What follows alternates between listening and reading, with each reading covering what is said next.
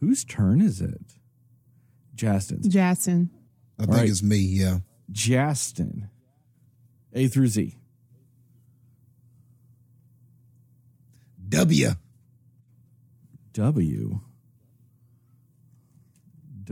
Okay. So an upside down W is an M. That's a good start. Yep. And I have something for an M with a slight update on the whole Jonathan Majors situation. Okay. Oh, okay. So Insider Magazine, apparently Jonathan Majors' lawyers gave Insider Magazine a bunch of their evidence showing that he didn't do it.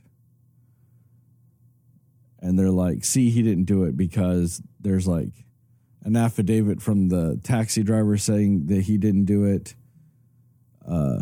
There's camera footage showing she went to clubs after he supposedly last saw her. And all this stuff, just all this evidence. And a lot of people have come out and said, see, this completely exonerates him, all this other stuff. And honestly, for all we know, it could. It very well could be exonerating evidence. I would just say, kind of like one of the things we said early when we first discussed this stuff, wait and see. Because it's his defense attorneys giving you this information. They're not going to give you anything that might be damning to him. They might not give you all the footage or all the texts or all this and that. You know what I mean? They're not going to give you all that stuff. You know, right now, this is still scheduled to go to trial. So we kind of need to wait till it's on trial to actually see if there's any other missing pieces to this. You know, there could be multiple things. I've just seen so many people saying like, well, where's all your energy now? You know, after you accused him of all this stuff and now like, what's all this other stuff? I'm like, well, you can just keep the same energy. I don't know why any of that needs to change yet. Nothing's been proven yet. There's no real changes yet. My biggest issue that this whole report and article and all this other stuff did not address is the report that there are multiple women that have come forward saying that he does this. That was not addressed in this article or in any of the evidence presented by his legal team or any of that stuff. So to me, that's a little,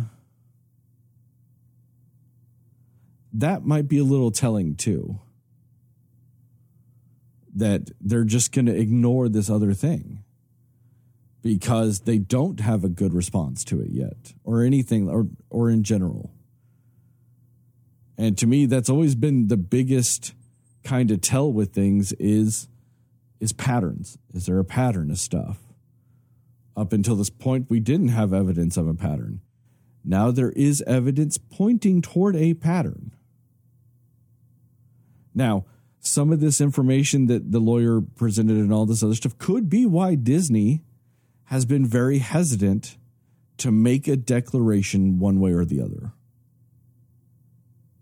And I totally understand that. And part of it's because, I mean, realistically speaking, Disney does not have to make a decision yet. The only other thing coming out with him in it right now is Loki Season 2. They already filmed it.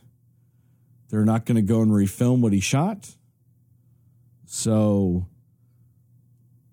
you kind of got a couple of years to figure it out in general. You know, whilst also they could have already secretly recast it and just not announced it yet. So there is a lot of things that can still change. I want to say the trial is scheduled for August. So there's a lot more information that can still come out.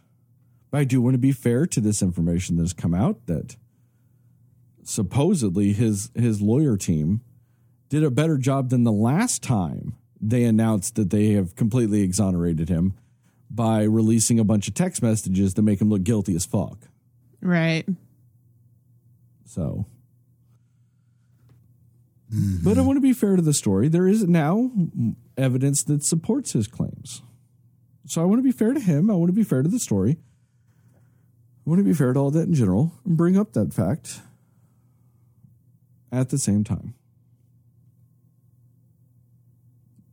You know, because I'm not going to lie, it'd be kind of great if this was just an angry domestic argument that got blown up out of proportions. You know, it would be great if there was no domestic violence in this situation. Not only because he is a great actor and I would like to see him in more movies if he's not a complete piece of shit, but also because, you know, it'd be kind of great if a woman didn't get her ass beat by this man. That's just would be kind of a cool thing. You know? So, I mean, we'll see. That just kind of, you know, something to keep everybody's eyes out on. Yeah. No, I hadn't heard that yet. So, okay.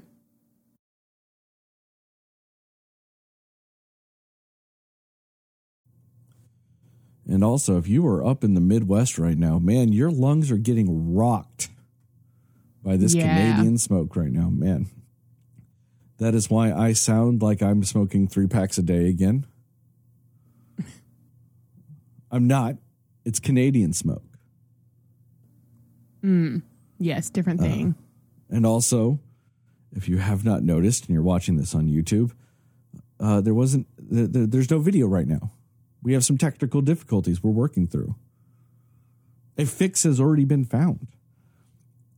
We just have to wait for said fix to ship and be received.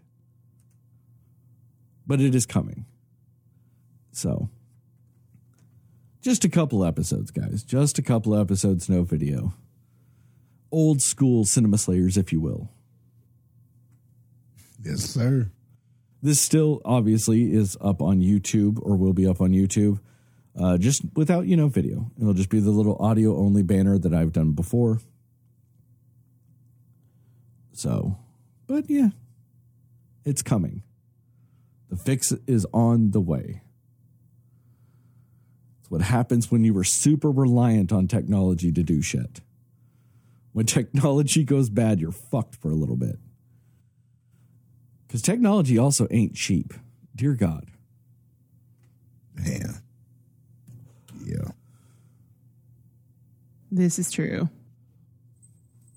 But I think that's going to be it for this intro today. We got 2 movies to discuss. We have our main episode one, and we have a super secret movie that you have to listen to that section if you want to find out what it is. Or look in the description. I'll have it in the description. It won't be in the title. It'll be in the description, though. So you can look in the description or just listen to that part. And you can hear about the super secret movie we're going to talk about. You guys ready? Yep. Yep.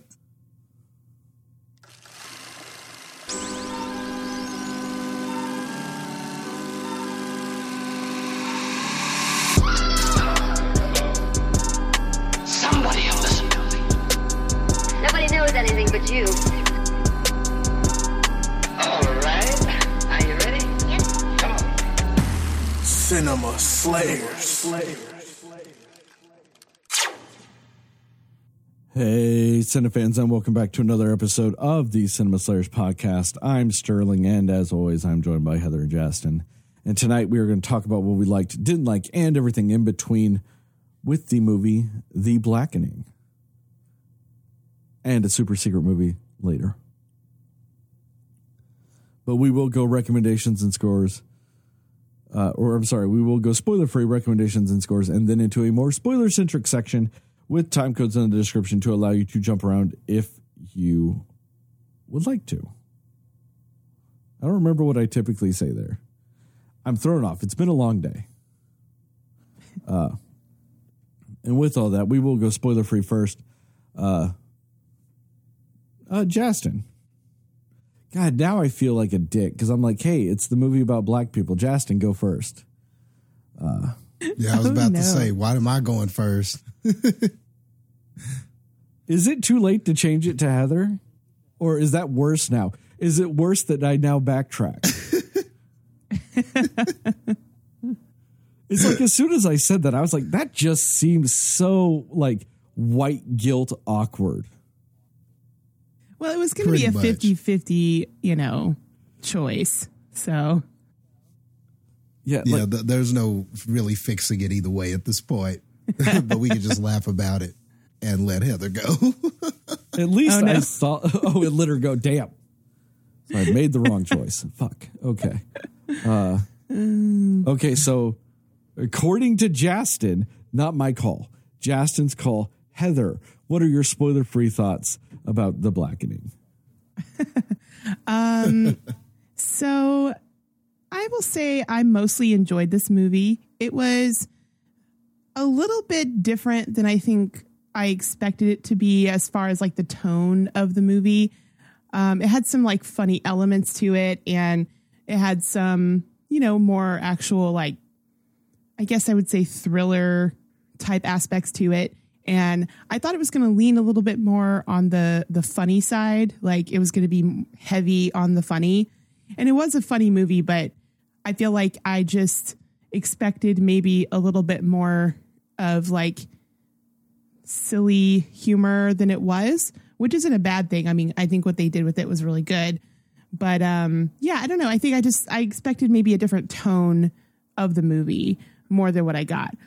But in either case, I think it's very entertaining because I think the whole way through it, I'm pretty engaged in what's happening and figuring out what's going on and things like that. So it does engage you right away, and it keeps your attention pretty much the whole time, I would say.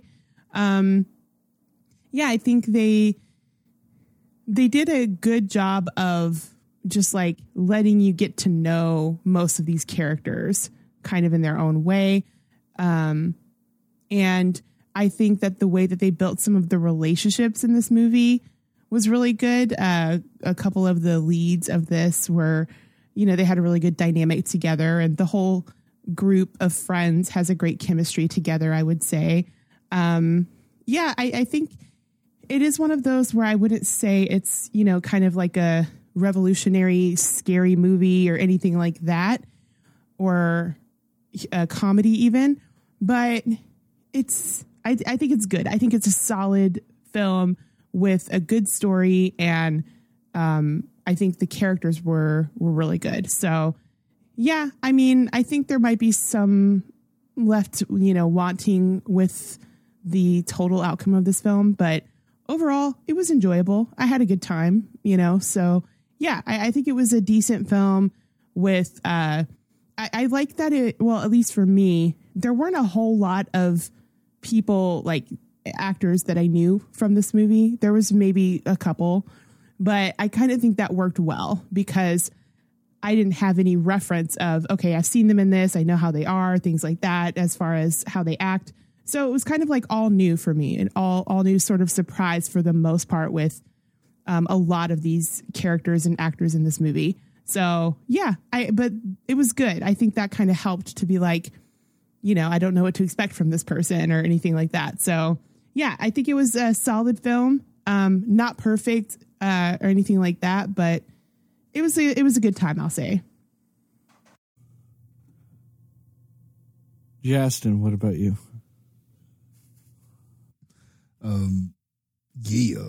So yeah, I think I had a good time with this movie as well. I didn't know a lot of the cast that they had in this movie. I'm not familiar with a lot of these faces, but man, they were good together. I think that that's really the glue that holds this all together, is that the cast is just so good. And I mean, they felt like real friends. I think that, like I think that everybody played their roles well. And because the crux of this movie is really them together and them as a group, or them in separate situations, or them kind of talking about their history amongst each other and things like that, all of them have an incredible delivery. And I think that that's very important in a comedy like this.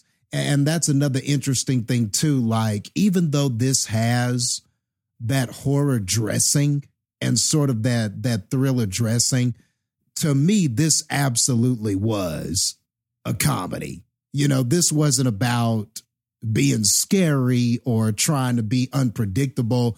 There's a lot of satire, and there's a commentary on just not even just Black tropes, Black history, things like that, but also Black horror tropes and things of that nature. So, and just not even just Black horror tropes, but just Black tropes in general. And the movie like plays a lot with that stuff.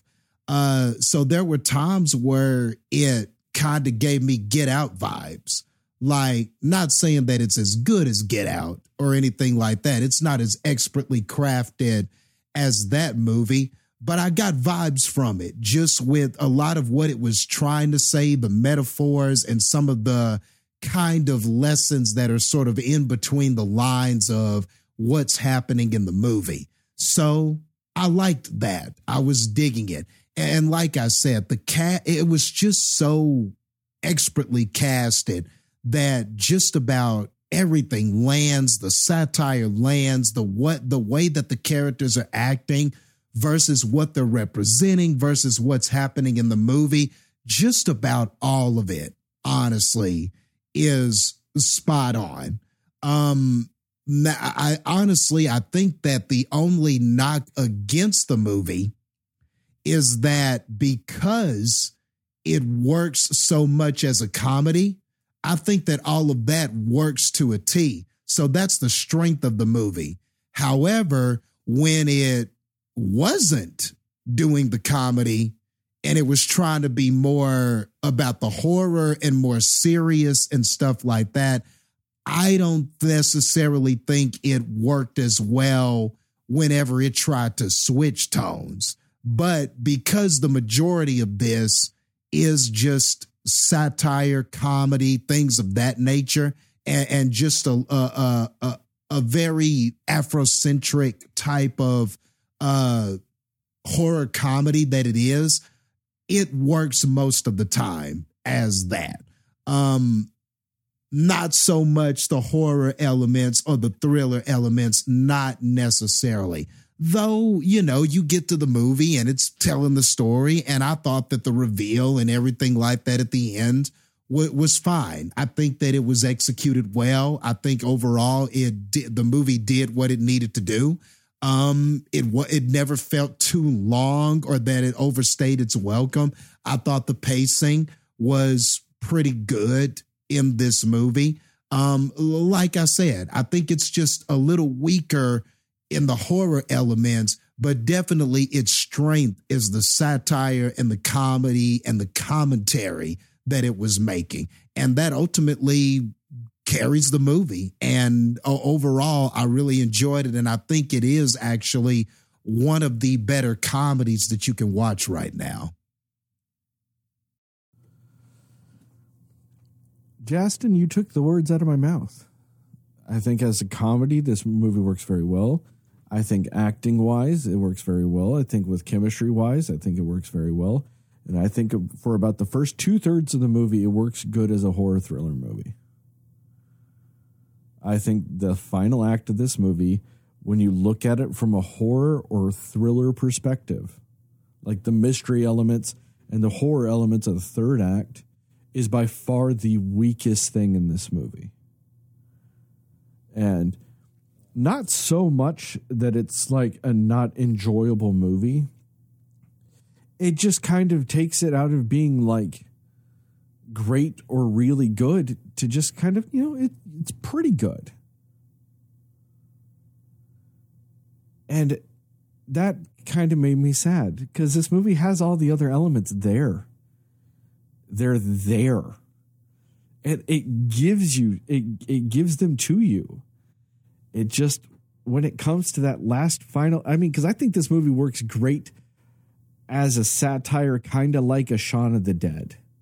Or a lot of those early Edgar Wright movies where they're a satire of that genre, but they're also grade A movies of that genre.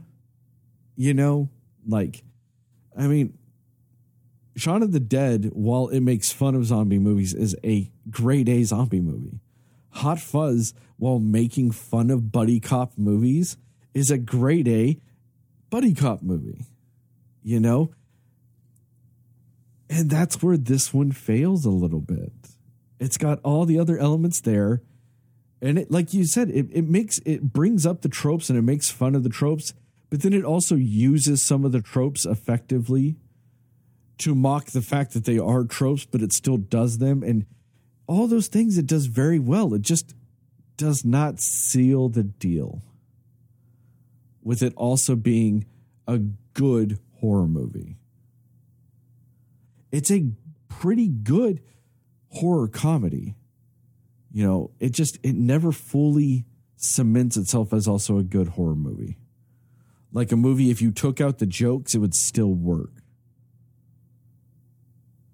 And it's just very unfortunate because outside of that, the movie's great. I did not know 90% of this cast. And I loved them. I thought they were great. I feel bad for not knowing them now. I want to see more with them in it. It's just, man, it's a missed opportunity from the filmmakers. I don't think it's the cast's fault. I think it was the writer and director that just, maybe they don't have,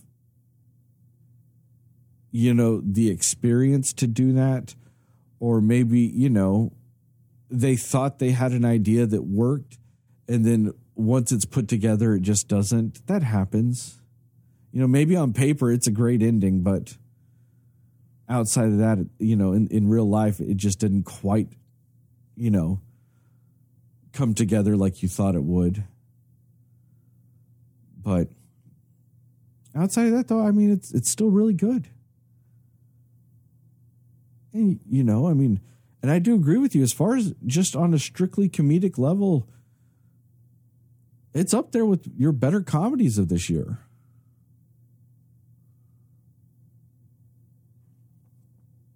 So, recommendations and scores? Yeah. Yep. Recommendations and scores. Now it can't be awkward because I'm following the trend I always do. Jastin, what's your recommendation and score? Yeah, I'm going to recommend it. I think that's, you said it a good way. It unfortunately doesn't quite nail everything to be great, but it is very good. I think that's the best thing to say about it.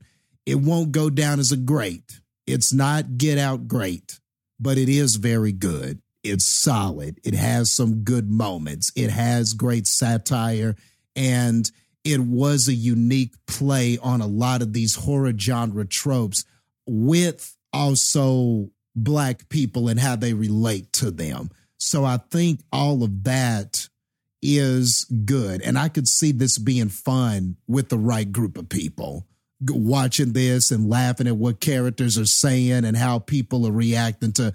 This is one of those where I think going with a group of people, this would be a blast to watch because it's real easy. It's simple. It's got those kind of jump scarish moments. it all plays out kind of like a Saw movie where you kind of have this game that's being played and these events that are occurring that and the game means something beyond just a game and all of that kind of stuff. So it's got kind of those. And like you said, the mystery-ish and sort of who done it of it sort of and who are they sort of stuff like that. It's got all of that in there for you. So this seems like a fun group movie. And I think that that's where it honestly would be most effective. And there's a lot of quotable lines and moments and stuff like that because the cast is just so incredibly good at their delivery of this. So I think it just really checks the boxes for something like that. So yeah, I think that you should check this out if it's still in your theater, if it's still there. And ain't nobody watching The Flash, so I mean, you might as well go watch this. You probably seen Spider-Man 3 or 4 times since it retook the lead at the box office last weekend, from what I'm hearing. Yes, I was actually going to bring this up way later, but somehow the Flash had a abysmal opening weekend and still somehow dropped 72% on its second weekend. Jeez. Wow. That's so crazy. And when I heard that Across the Spider-Verse was back in the #1 spot, I'm like, damn, how many times has that happened? That feels like a very rare thing. I would love to see the stats on that. But anyway, I digress. You ain't watching The Flash. You done seen Spider-Man 8 times. Give this one a try. It's still around. It's still hanging around in theaters and stuff like that. Give it a go, man. I think you'll find that overall you'll have a good time. So with that being said, I think it's definitely better than a C, but it's not quite an A. So I fall right in that B category. We're going to go with 82 black cards that have been revoked, which is kind of a perfect villain origin story for a black character out of 100. Heather, what about you? Yeah, I recommend it. I think it is good. Honestly, talking about The Flash too, like I had a more fun time at this movie. I think it was a more enjoyable one throughout. Like it flowed better. It was just more entertaining and engaging for the entire run of the movie. And yeah, it's very witty. And there were moments that I was like out loud laughing at a few things that they said or did. Yeah, it's good. I think it's a good, and while like the type of humor I was expecting, I don't know. I feel like, I don't know if I was expecting it to be, because I saw it so much more as a parody. I guess I felt like I was expecting more over the top, like ridiculous, making fun of horror tropes. I don't know, but it's not bad though. I think that it actually worked better that they didn't do that. I think it's just going into it. That's what I expected probably. But yeah, I think it definitely works better on the storyline side of it and the comedy side of it than it does on the horror side of it.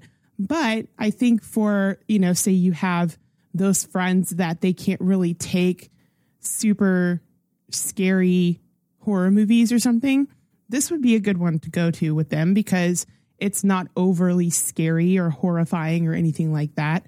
And you get the fun part of it to kind of relieve any scary parts that you might see in it.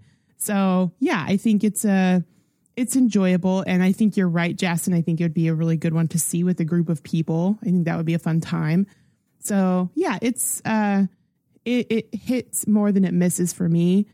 What am I going to give this movie? I think I'm going to give it,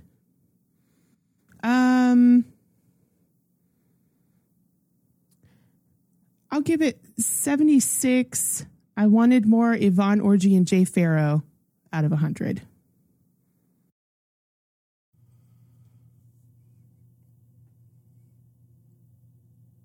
God, I just wish the ending was better on the horror side.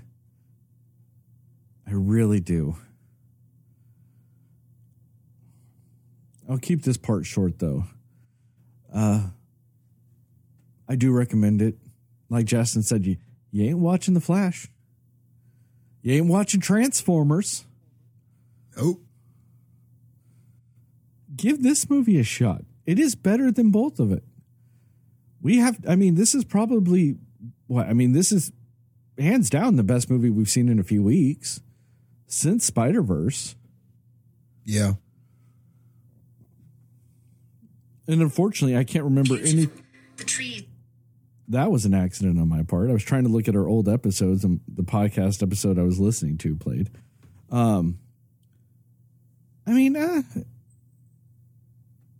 It's up there to me, I guess, with The Little Mermaid. It's better than Fast X. So it's up there with one of the better movies that we've seen in like 2 months.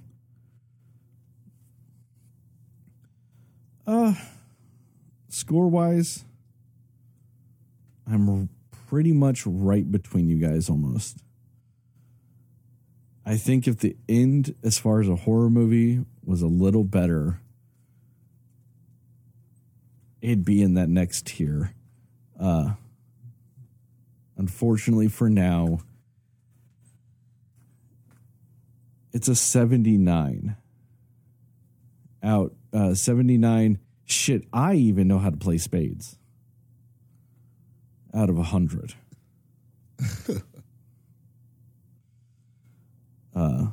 Which that does bring its Cinescore directly to a 79.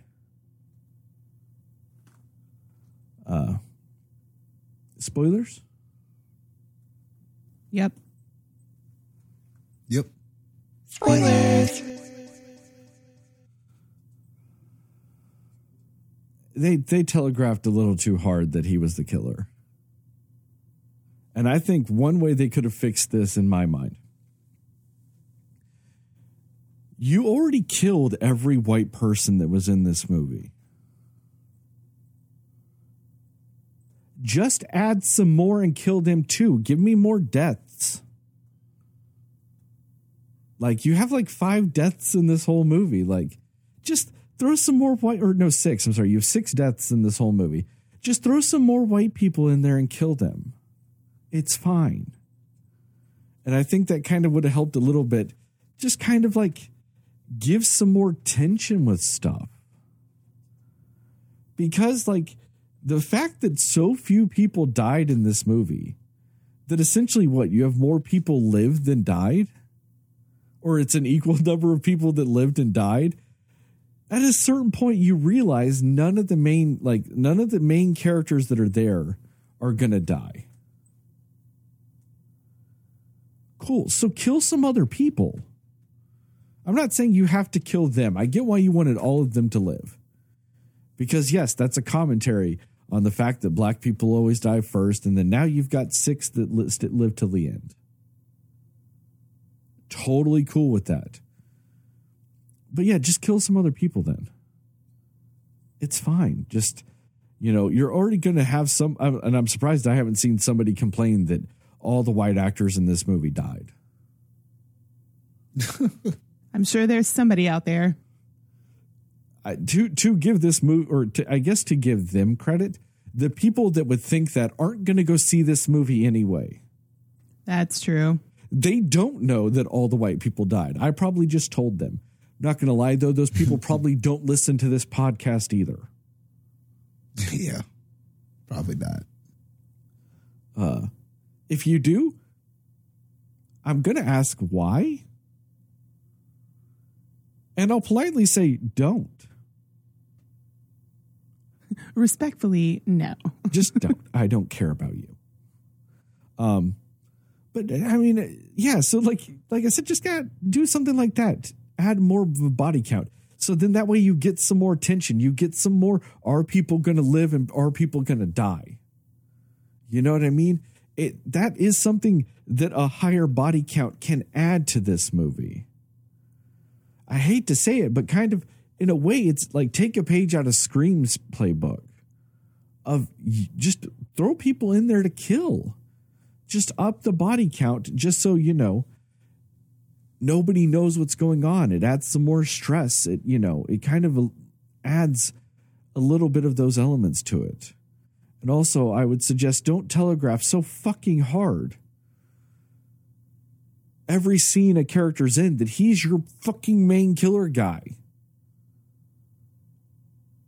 Like, at no point in this movie did they try to make you not think it was him. I know they thought they did by fake killing him. But you still know they didn't. Like, when you watch that scene, I did not think he died. I was like, why did they just try to fake kill their obvious killer? And that kind of sucked a little bit. Especially because his performance is good. I have no problems with him being the killer. I just have all the problems in the world that this movie goes, the second he's introduced, it goes, hey, this guy's the killer. It just never does a good enough job to make you think he's not. And then when he is the killer, you're just like, yeah, I know. I was there for the rest of the movie. You know? And I mean, one thing I did appreciate about this is they did a pretty good job of not making their killers just unstoppable murder machines. That's true. I appreciated that. They kind of just died from, you know, normal shit that kills a human.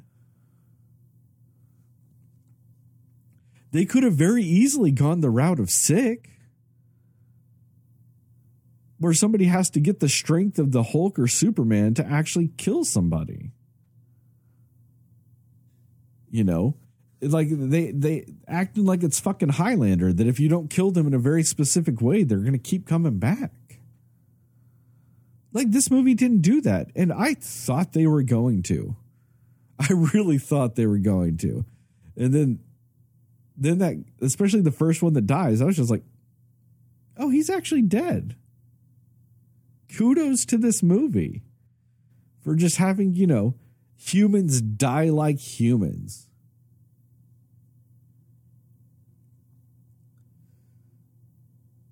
I just That's think a good point. They could have done a little bit more with what they had.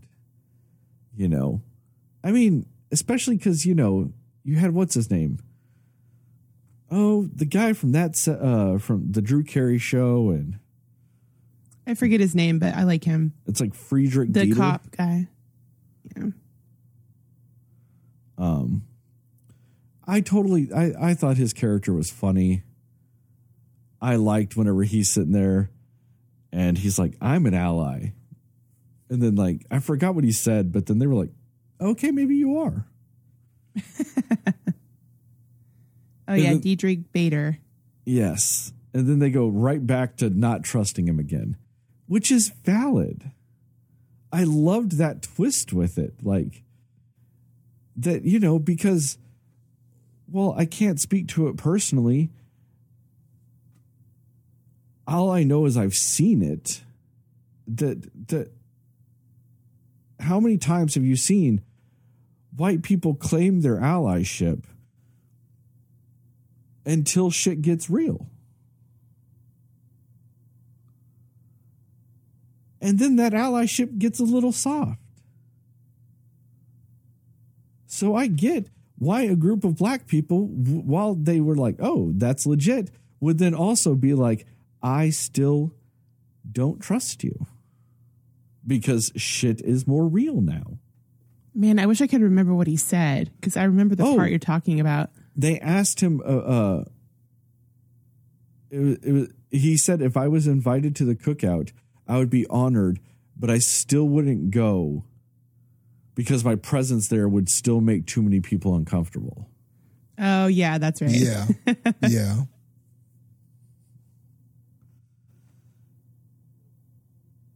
And I was like, man, did I fuck that up when I was younger? Because I've been to the cookout.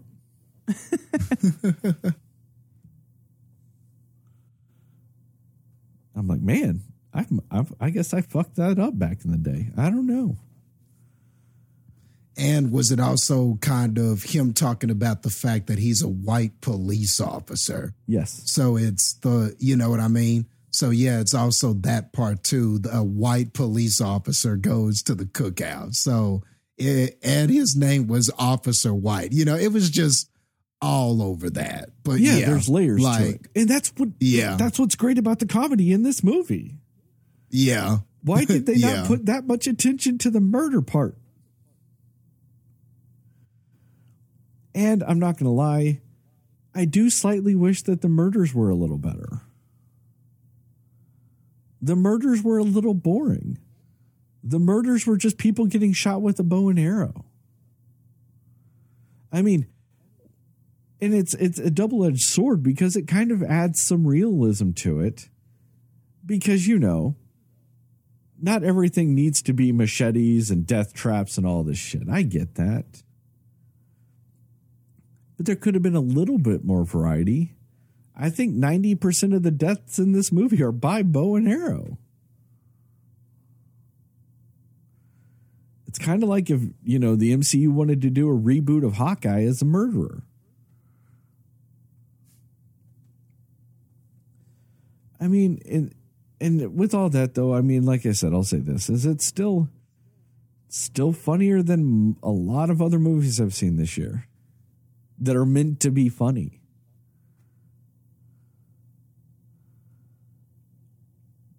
I just don't know if I'd say it's the best horror movie or kind of even up there in that regard. Jastin, what about you? Yeah, I mean, I think that those are all good points. And you could just tell that this movie is a movie that puts most of its eggs in the comedy satire basket because there's not a lot of creativity when it came to the kills and sort of the villain reveal and everything like that. Like the best thing about the villain in this had nothing to do with the horror elements or the fact that he wanted to kill and everything like that. The best thing about him is the commentary on why he became the killer and like the why and the how of what he was doing.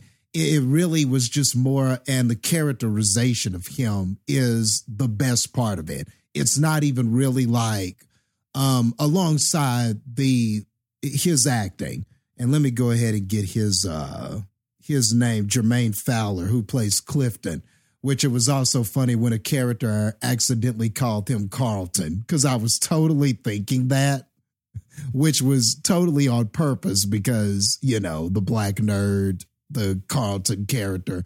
So I thought that was a nice little reference right there.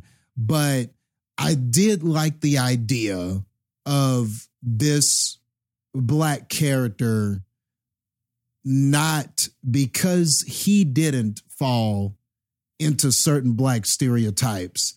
He was teased and things were said to him like, you know, your black card has been revoked because you don't know how to play spades, or you don't know how to do these things, or you act a different way. So therefore so I liked how that played into his vendetta that he had against these people. And so, some of that is coming from a real place, because if you're a black nerd out there, you know how sometimes that can be. And that totally was me growing up, you know, so I know kind of what some of that bullying and just what some of those inside jokes that people have about you and stuff, or you don't act black enough and all of that kind of stuff. And like the indictment on your blackness if you don't do these things from both sides. You get it from the black side and from people who aren't of color. Sometimes it can come from both sides and it can be like super overwhelming. So I liked that some of that was sort of the basis for why this person became a villain. That was the best thing about Clifton. That was the best thing about him, was the why and the how, not so much the horror element story of we're trying to figure out this killer and who is it. oh, it's him. Yeah, you probably could have seen that coming a mile away. And I don't know about the fake death and everything like that. I maybe would have, I don't know if I would have done it so on the nose like that. Like it felt like, would he allow himself to get shot on? You know, I don't know. Maybe it would have been better if they just carried him somewhere off camera, or you saw something from his and they assumed he was dead, or but either way, if it was going to be predictable, would he have done this big calculated, I'm going to get shot with an arrow and make them think and then come back? I don't know. That was a bit intricate. Even for this, it just felt like, okay, it's a fake out death, but it felt like it was more for the audience. I just don't know if that was what the character would do. You know what I mean? I just questioned that narrative decision. But I did like the how of him. I did like the methodology behind the villain. So I thought that at least was good. And that's really what this movie is. When it's playing on the tropes, when it's playing on the satire, when it's playing on the jokes and all of that stuff, that's when it's at its best. And like you said, the horror elements just kind of leave something to be desired. They're there, but it's almost like the horror stuff is the dressing, but the meat of this is the comedy. It's really a reverse type of thing. And normally what we see is that the horror is the meat, and the dressing is the satire, the comedy, the use of tropes and different and manipulating tropes and different things like that. This movie's totally the opposite, which kind of makes it unique, but it also can kind of be that double-edged sword of what you expect the movie to be. So I totally get where you're coming from with some of that, Sterling. But really what I just enjoyed was the characters, man. I just really thought that they were great.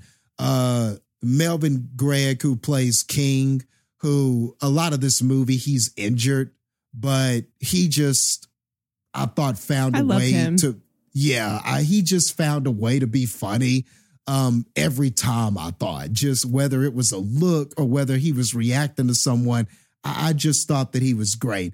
And really, like, all the women I thought were just excellent in this. I really thought that they just all showed up, all different personalities, but in their own way just added something to this movie. Like when it was time, when the movie picked a certain time for one of them to shine, I just felt like they did. And so, yeah, there's just was a lot of charisma in this movie. And there was just some of these actors and actresses, Antoinette Robinson, who plays Lisa in this, was so good. And I mean, and Ex Mayo, who plays Shanika, she was good too. I didn't know if I was going to like that character or not, kind of at the beginning, but once she got meshed in with everybody and things started happening, I thought that she was great too. And I mean, there's just so much in here that I just appreciated. Just even when it came to this game and some of the questions that were being answered, like, and some of those questions are fun questions, like who are the name some black people that survived in some horror movies and stuff like that. There were just a lot of fun kind of quizzes and stuff that they were doing with these games. And some of them I was like, oh, I know the answer. Oh, I know the answer. But then some of it I was like, damn, I don't think I quite knew that exact answer. So it was even getting me sometimes. But even that sort of played into this villain and like his vindictiveness for how they challenged his blackness So this game was sort of designed to challenge theirs and that was if smart. you don't, if you don't know the answer to this question about Black history and stuff like that, you're going to die. So see, it all perfectly fits together from a narrative standpoint. So maybe if you had just like gone full comedy with it and just sort of set that expectation that it's not going to be much of a horror, maybe you wouldn't look for those elements as much or wouldn't need them as much. Or maybe they thought they did that. I don't know. But you do just kind of wish if they had just had that chef's kiss on the horror side of things, then yeah, it probably would have just been a perfect film. Heather, what about you? Yeah, I agree. I really liked the scene when they were playing the game and having to answer the questions and everything. And even just the idea of like, just the kind of the characters that each of them were and how even in their own friend group, they had like preconceived ideas about who they were. And then how they're answering some of these questions and who's answering them correctly was even surprising the friend group. And I thought that was kind of cool and funny that it did that, because it also just kind of shows that whole like, hey, like, this is who, like, I actually am a smart person. I actually know things. I'm actually a helpful person. And I even feel like how they were handling the situation throughout the movie also showed that, where they were like, they each brought something to the table for the most part when it came to trying to like survive and help the others survive and all of that. So, but yeah, I really liked the scene with the game that they were playing. And I was trying to like, I was kind of like quizzing myself too on some of these questions. And I just thought it was funny. Like the Aunt Viv question was really funny to me because when they asked it, I'm in my head and I'm like, I feel like I know this. I don't know. I was like, it's either season 3 or season 4 when she came in. I don't remember, but I was close, right? Like, so I'm still like trying to figure out the answer to these questions myself. And then of course the Friends question made me laugh because I mean, the running joke is that there's zero diversity in Friends, and it's true. So I just thought that was funny that they like had that question in there. And I honestly would have got that wrong because I was like, I could think of two. I could think of 2 Black people in this whole thing.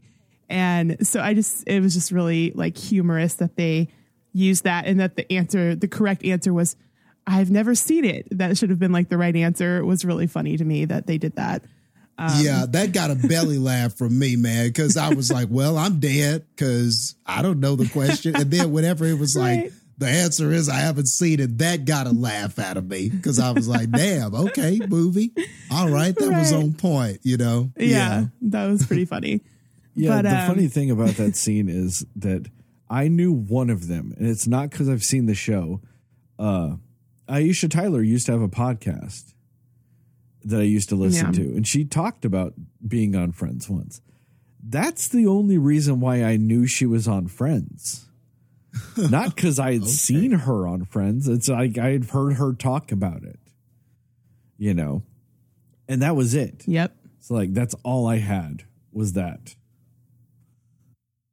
Yep. That. And I knew that one, and I knew Gabrielle Union, because again, they were both love interests for the other characters. So yeah, it was pretty funny though. And yeah, I just like the, I don't know, there was just something, it was creative storytelling. And I think the storytelling and the character, kind of just the characters were the best part of this movie, and like just how they played off of each other when they were split up into specific groups and all of that. I will say my only thing I will say about the characters, like they're all good characters, but I feel like the Antoinette Robertson, who plays Lisa, the kind of like, it seemed to me like she was supposed to sort of be the lead of the movie, and she was a good character, but I feel like there were just so many other characters in the movie that kind of outshined her as far as like their personality and what they brought to the table, that she kind of like washed into the background for me. You know what I mean? Like it didn't really feel like she's the one that I'm like, she's the one you root for. She's the main protagonist. She's my favorite, right? Like, I feel like she's fine and she's, you know, she's a good character, but the personality that she brought was just sort of, and it kind of, it just blended into the background with some of these other really funny personalities, you know? So that, I would say that would be my only thing character wise that I would say, and I don't even know if it's a flaw because I still liked her character, you know what I mean? But I just feel like it feels like they're trying to push her as like, she's the main character and all of this going down is sort of based around her with like the drama in the friend group and all of that stuff. So yeah, I just thought it was an interesting thing that she just kind of didn't outshine anybody else. I loved the guy that you were talking about that was always injured. King, is that his name? Yeah. King, I think, might have been my favorite. Like, I don't know what it was about him, but he was so effortlessly just funny because he was also like mostly very chill. You know, like he's injured and he's just kind of like, all right, here we go. Like he was just funny. I don't know. I really liked him, but I also really liked Lisa's best friend, Dwayne. I liked him a lot too. I thought Dwayne was great. And I just really, I loved his dynamic with Lisa. I thought it was just really funny. And I don't know, just the way that they, just the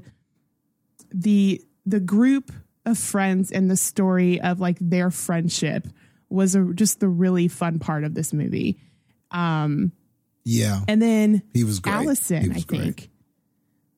Yeah. Allison, I think also, I don't know, she's up there too. Like I thought Allison was great when she was accidentally like on something. She just was like really helpful though. And like, I loved when you see her in the woods and she just completely destroys the one killer. And I loved the whole thing. I just loved it. You know, I loved that she had that moment. And like you said, I think they all sort of get a moment to shine in a way. And I think that was definitely her moment. And, you know, it felt like she was sort of the brains behind the group in a way. But again, I feel like each of them brought something different, but that didn't completely make them not the other things too. Like just because she was the smart one doesn't mean she wasn't also the like, you know, dangerous one that could kill one of them. You know what I mean? Like, I feel like they were all sort of what they needed to be, I guess, if that makes sense. And I appreciated that about it too. And I just really, I did like the whole concept of, you know, what's the tagline of this movie where it says we can't all die first, you know? So there is that trope of like, you know, the black people die first in the scary movies. And I love that they did turn that on its head and basically almost all of them survived, you know, in the friend group at least. So I did like that. And something else that I did like that, and I don't really know if this is what they were trying to do necessarily, but I was having a conversation with a friend of mine and he mentioned that like a lot of times, especially in older shows and movies, when you have like the gay character, they were kind of the villain or they were the bad one or, you know, something like that. And I feel like in this, I mean, he was just almost the entire hero of the group. And I thought it was interesting and I didn't really make that connection with it until I had that conversation with him. And I was like, okay, I respect this movie a little bit more for that. And I don't even know if that was an intentional thing they were trying to say in the movie, but I appreciated that it was like, no, I'm this like independent, going to survive, going to help kill these people and get out of here character. And he was just he came in such handy, you know what I mean? And like, I like that they did that with this character, Dwayne. And yeah, it was just the individual people, you kind of feel like they're people, you know, right? Like you feel like this could be your friend group or these are people that you've met before. And that I think is really probably where this movie shines most is like how they built these friendships and relationships between them. So yeah, I just really really enjoyed that they did that. And I did like the officer as well.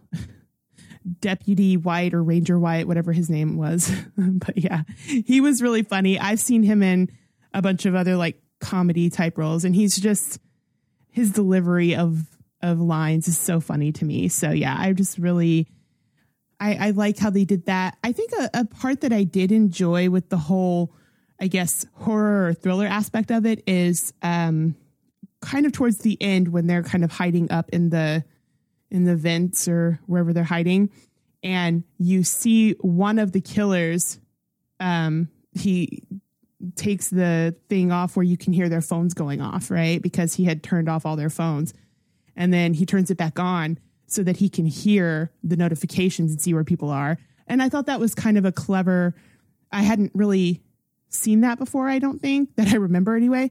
And I thought that was a clever way to be like, they're hiding and I know they're hiding and this is how I'm going to find them. So I thought that was a creative way for him to like catch them off guard where he would know where they were. So that was cool. They had some moments in it that worked well for the horror side of it. But in general, it's kind of like what you said. Like, I don't think they were going for, we're going to be the scariest movie ever. You know, they're just going for, let's have this setting about a group of friends and it's fun and funny set in the horror atmosphere, more for just the commentary of it, of what it is, you know? And yeah, it was just, it was good. It was really solid, I would say. You're right. It's not anything I would say this is a great movie. Like, it's good. It's really good. Not quite great, but it's good, you know? And again, like, I kind of just wish that Yvonne Orji and Jay Farrow, the couple from the beginning, I wish they would have been in the movie more, because I love both of them. And I think they're both so funny and really good actors. I don't know if you guys have seen Jay Farrow in anything when he's like serious role, but he's very good. And I get like why they weren't in the movie more. It was part of the whole joke of it all and whatever, that the more famous people don't last, you know, but I just really think that they would have been a really fun dynamic with that friend group if they were in the movie more. So that would maybe be the thing with the whole dynamic of friends that I would change, is just having them in it more.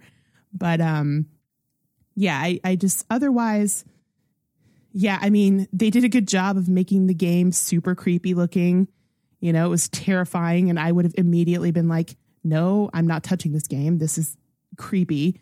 But you're right. I do like Jastin that they basically, Clifton's whole thing was, you know, you're questioning my blackness and let me see what you guys know. And like, I thought that actually was a very clever thing. And his reasoning kind of holds up for a lot of, you know, these killers and their motivations. Sometimes you're like, that's dumb, that's stupid. And that's just, you just wanted to give a dumb reason so they had some reason, even though you didn't think through what it was. Like, even the Scream movies, I feel like this guy seemed to have a better motivation than a lot of the Scream villains. Like, you know what I mean? Like, it actually, it holds up why he had this whole thing planned how he did. So I did appreciate that too. Like, they didn't slack on the part of, there's a meaning behind why he's doing all of this. So yeah, it was, and then I also thought it was funny that when they like kind of cast him out and voted him out, that it's like, honestly, it wasn't really about anything except who you said you voted for. I thought that was really funny. They're like, that's really honestly why we're kicking you out, because that's a no. But yeah, just the funny, like, subtle humor. And maybe that's the word I was looking for earlier. Like, they have very subtle things in this humor that work really well. They didn't need to be over the top and like slapstick or anything. Like, they just were very subtle and just very witty with everything they did. And each character that they had felt very, their reactions to what's happening felt very true to who you perceive them to be based on how they're portrayed, you know, in this movie. Like, their actions make sense, you know, and all of that. So I appreciate the consistency with that as well. So yeah, overall, again, solid movie is probably just kind of the best way to describe it for me. Is it's solid, you know, in whatever fashion you want to call it, if it's a comedy horror, really just a comedy with horror elements, whatever you want to call it. Like, it's still solid and it still works. And you're right, it is more entertaining than a lot of movies we've seen in the past few months.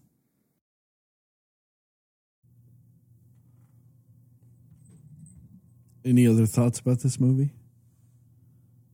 I don't think so. I'm good. I feel kind of bad because we went rather quickly on it, but it's just, I think it's just because inherently the movie is rather straightforward. Yeah. There's no intricate things to, like, it lays it all kind of out there for you. Yeah.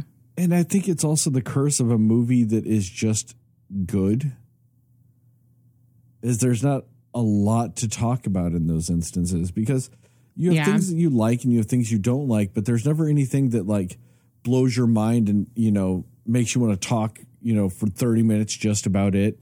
But it's also not bad enough to where you want to just rail on it for an hour and complain about how shitty it was. Like, yeah, there's no like super divisive, like, I guess, thoughts on it. And it's not one of those where it's intricate enough to where you need to dissect stuff that happens in it. So yeah, I agree. I think that's probably why, but it's great. Recommended by all of us, everyone. Yeah. And I think that the vast majority of it is just the acting and the dialogue and stuff like that. That's where a lot of it excels. And sometimes that can be hard to describe just how well the chemistry was. And there were so many characters, like, it's kind of hard to sometimes perfectly describe with words the chemistry of like 6 or 7 people. It's just kind of one of those things. You have to see it. You have to hear the banter back and forth and everything like that. Like, I don't remember every line, every joke, but what I did remember and appreciate it was just how well those actors and actresses were working together. And it's just kind of one of those things. It's better to see it than for me to sit here and try to explain it. Like, you know, the part where he was like, I voted for Trump, and everybody was like, and then he goes twice, and they were like, you know, like that's just, you know, you would have to see how they reacted.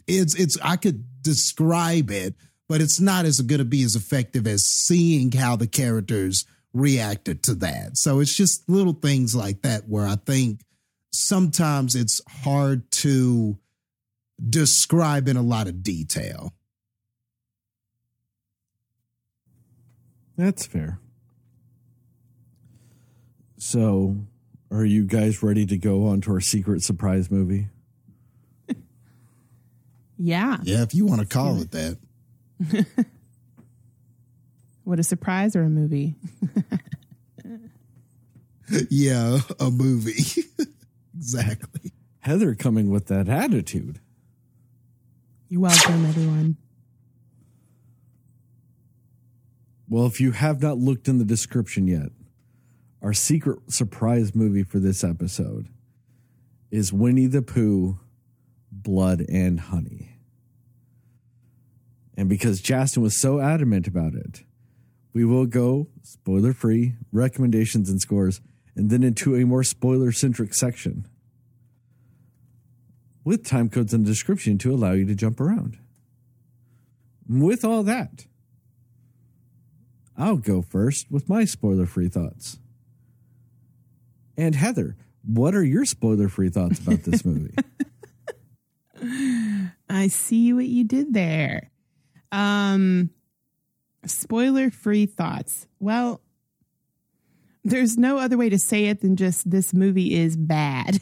This movie is just, it's just straight bad. Like, it's one of those where I don't even think it's that much longer than The Blackening is, and that much shorter than it is, but it felt longer. Like, it's 13 minutes shorter. Yeah, like it's not even an hour and a half, I don't think. So yeah, it's one of those where the concept of this movie is intriguing when you hear what it's supposed to be about, and just what they do in the movie, you're just like, this shouldn't feel long. I think the problem with this movie is well, there's lots of problems with this movie, but as far as like how it's paced and why I think it feels long is because I feel like the scenes, like each scene they did was a long scene. You know, like they linger a lot in the scenes on things that you don't need to linger on. And I think that's why it feels like so long, because there is nothing especially, there's zero reason it needs to be longer, to be honest. But it just, I think because of how like they just keep these scenes going when you're like, okay, we get it. We get it. Let's move on now. Let's go to the next thing. Let's go to the next, you know, kill or whatever. But I think that's why it feels longer than it is. And I'm not going to lie, it was definitely a chore to get through, but it was definitely also laughable. Like it's so bad that it's laughable. Like it's one of those movies that you're just like, who thought of this? Who thought of this movie? And like, how many people did the script go through? You know what I mean? And how many pages was that script even? Probably not many. But yeah, it's bad. That's what I could say in the spoiler-free section. I like how Heather thought there was a script. Jastin, what about you? That's fair, yeah. Yeah, that's true. This could have been something that was just filmed as they were going along. Which isn't honestly, always yeah. a bad thing, because Jaws had a lot of parts that were filmed as they were going along. So it just depends on who's doing it. You know what I'm saying? That ain't always a bad thing. Jaws had a lot of things going for it that this movie did not. Yeah, quite a few. So it's funny because with the last review, we were talking about, man, maybe if they had more violence, it would have been a better score. And this movie is kind of an example of when that's all you got and you ain't got nothing else, not an ounce of intelligence, not an ounce of creativity, no kind of commentary on anything, and just no money, it seemed like, to do anything beyond just the basic shit here. It can be much worse when you just lean into the gore and that's all you got. It's funny because we're kind of looking at two movies that are totally opposite in a lot of ways with that. So yeah, it can always be worse on the other side. So yeah, the grass was definitely greener when we were reviewing The Blackening, but really to talk about this, like the funny thing is that when this movie started, I at first kind of thought, well, maybe this movie will surprise me. Like it starts with this kind of art rendition of super dug that. Yeah, hand-drawn, that is the best. sketch. Yeah, that is the best part of the film. It started strong. I hate to say it. It's funny because it's like 3% on Rotten Tomatoes. I'm sure that 3% is how it started. I'm pretty sure that is the 3% that it got for the tomato score. But like, I thought that beginning was relatively strong with it talking about, you know, Christopher Robin had to go to college, so he had to leave them, and they started to starve, and then they turned to their animalistic tendencies and things like that. And that's sort of why they became these ravaged killers, you know, Pooh and Piglet, and Eeyore died, and that his death also traumatized them and everything like that. You know, all that beginning with the sketches and how they did sort of that art rendition of it was good. So then I'm thinking, oh man, well, if that's any indication of what the movie is going to be, then maybe this is going to actually surprise me. And then it felt like all of the creativity and all of the storytelling and the ambition and everything was in that first couple of minutes. And then it's just absolute garbage for the rest of it. And like, I mean, I think for a movie this cheaply made where you've got Pooh and Piglet walking around, and you can just tell that these are people in obvious costumes. Like, you can see their faces and stuff like that. I think it was a mistake. Well, the whole movie's a mistake, but I think it was a mistake to not have them talking. I mean, if it's going to be this bad and look this bad, you might as well have Pooh talking shit. I mean, you might as well have Piglet laughing and giggling or whatever, like he does in the cartoons and stuff, and talking shit. I mean, I don't know how it wouldn't have helped this, because them being silent and walking around in these obvious costumes, and Pooh gorging himself with honey and the mask barely moving and shit, I almost would have just preferred if they were just talking shit, you know? Like, what is that movie, Turkey Armageddon, or what is it called? The Thanksgiving? Yeah, my bad. I almost think maybe they should have just been talking shit. You know, I probably would have just enjoyed it more if every now and then Pooh was like, take this honey, bitch, or something like that. I don't know. Maybe I would have at least got some laughs out of some of that shit. I mean, I'm just saying, like, why did you not have them talk? Or after there's a scene where he runs over a girl, like girl's head. Why didn't he just, oh, bother? Yeah. Right. That's what I was about to say. I'm like, what about, like, if they talked and they talked in their normal, like, cartoon voice that they have in the thing, and that's actually probably even more creepy, that they're just being all joyful and silly and cartoony with their kills that are so horrifying, you know? Yeah, and they're just decapitating, running over people and just killing people. Oh, go ahead, Surly. No, I'm just saying Piglet would have been even more terrifying if it talked like little Piglet. Yeah. All big and monstrous, looking like fucking, what is it, Bebop? From fucking Ninja Turtles and shit. And just was like, you know, had that weak little meek voice to him. Oh, it would have been fantastic. Yeah. Like, I really think if they had just went that direction, this would have been 10 times better. So I don't know what it was behind the decision to make them just these silent stalker killers, but it just didn't work. I mean, they didn't look intimidating enough. Oh, you know? Yeah, this movie had like a budget of like $6,000. They just didn't have enough money to get somebody that could do a good enough impression. Okay, so there you go. That's they what just couldn't afford it. Okay, so they couldn't afford it. So we get silent but violent killers. So you just totally like took all the fun possibilities out of this without them being able to talk.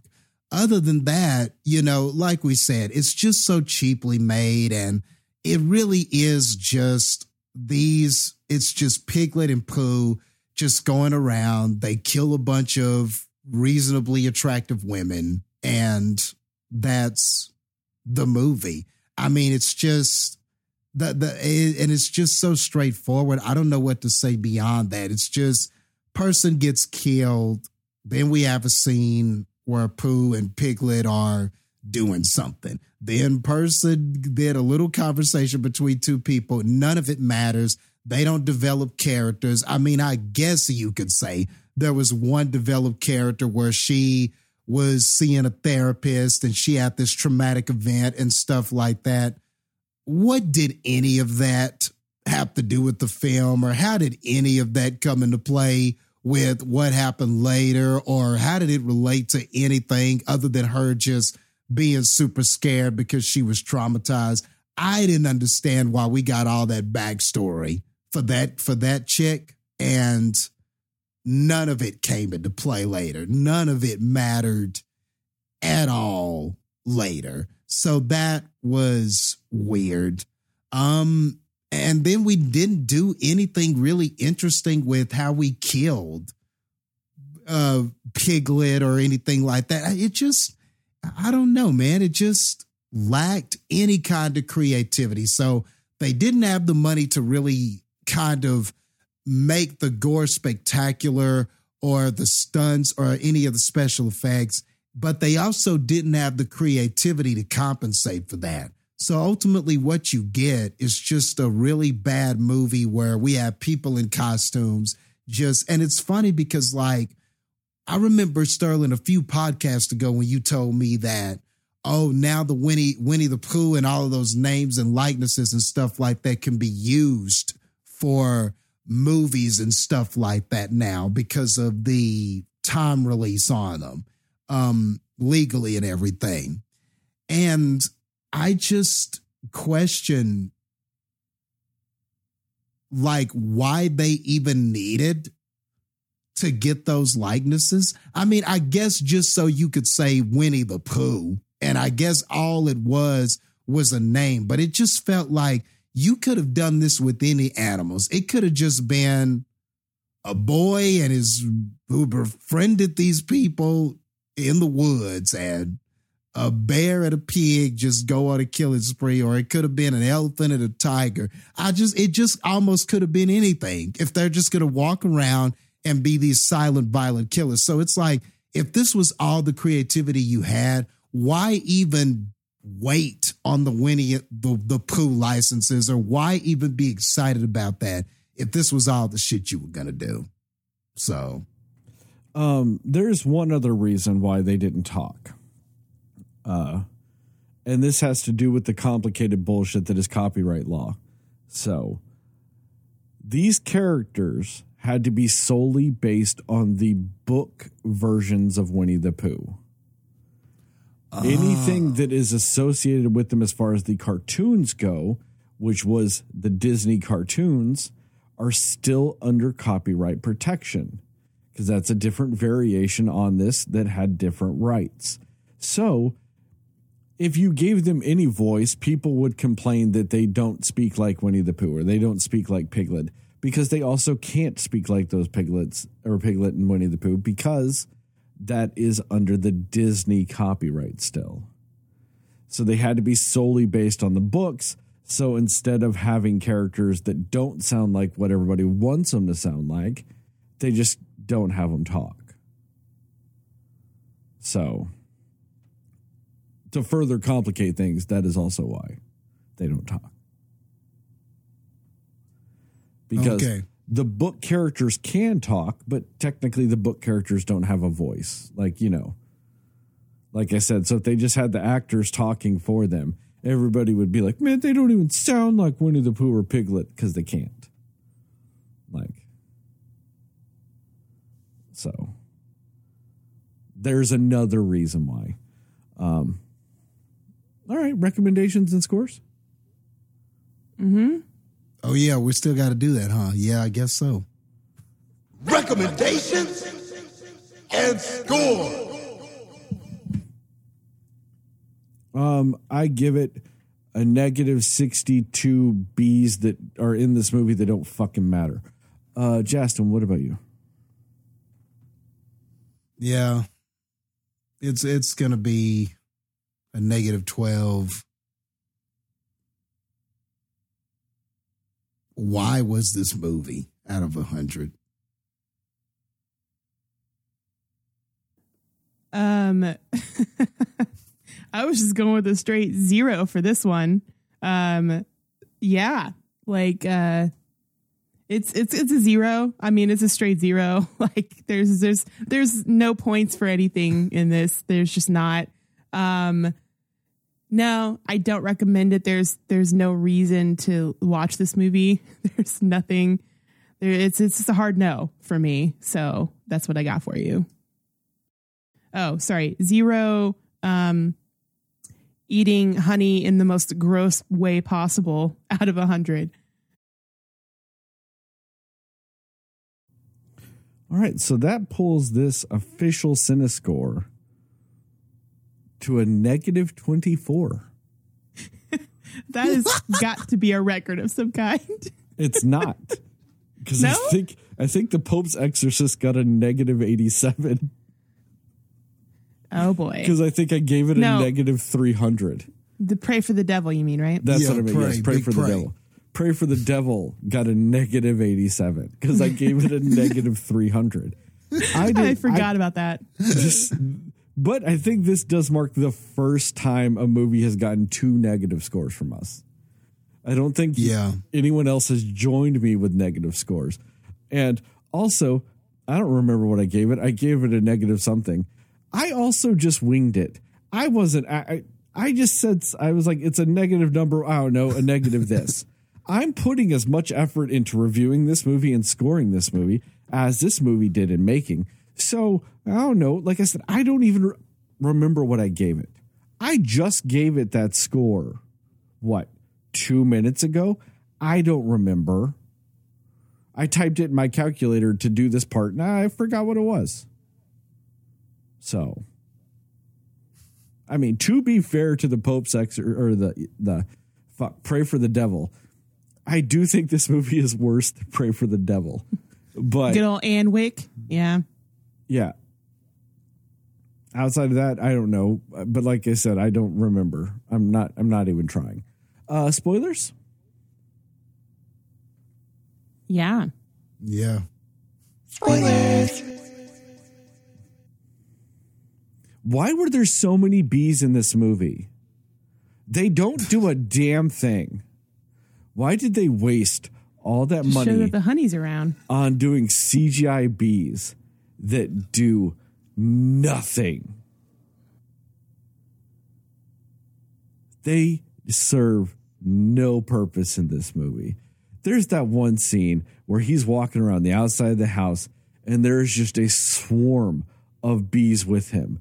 And then the next time you see him, there is nay a bee in sight. What? Why? I mean, this movie is just a bunch of shit that happens like consistently throughout the thing. I mean, I do think the opening is super solid. I totally dug it. I like the explanation of everything. I like the idea that they just turned and ate Eeyore because they were starving, but then they're mad because they had to eat Eeyore. But at the same time, the narration behind it and the animation for it don't line up because Eeyore is also skin and bones. So I'm like, how much meat you getting off of skin and bones Eeyore? How are you getting enough meat to sustain yourself? You know, and then also, then what happened to Rabbit and fucking Owl? Where are they in this movie? Yeah. It mentions nothing about them dying. And is Tigger, is he a Disney creation? I don't know. That's a good question. He sure. must be, because they didn't even mention him. So Tigger might be a Disney creation, and that's why they couldn't use Tigger. Okay, fine. Okay enough. But like, these costumes are bad, man. Like, Winnie the Pooh is either wearing like yellow latex gloves or just yellow work gloves. It just looks so bad at all times. Piglet is just in a pig face. Like, it is just pig face. And that is it. And like, at no point do any of these, like, I understand that the whole idea is that they're feral and they have no humanity and they want to eat people now. But then why are they doing like weird torture murders also? Yeah, it didn't make any sense. And if they really reverted back to their animalistic ways, you would think they'd be walking on all fours and everything like that. Like, it'd go complete animal. They were just kind of walking around just like you was chilling and shit. You know what I'm saying? Like, so they were kind of having their cake and eating it too with that whole thing. And apparently they killed some people that wore the exact same clothing size and shoes that they wear. And also, why is Winnie the Pooh so good at getting honey now that he couldn't get enough money to, like, honey to satiate them for a little bit? Like, you're telling me that these fucking things go feral so now they can drive cars? But they couldn't figure out how to not starve for a little bit? Also, something I just realized is, you know how, Pooh has, his strong hand that, slaps the skin off your face or whatever. Do you think that's because he has honey on his hands? Or is it just because he's that, strong? Maybe that's his honey hand, though. Maybe that's his hand that he sticks in the honey and he has to use all his strength to pull it out. I never thought about it till you were just talking about that for some reason. But yeah, maybe that's why. Because I was like, what? Like, what is this? Oh, maybe you're right. Maybe his hand is so sticky from honey that it pulls your flesh off. I didn't think about that. But also, they didn't either. So, no.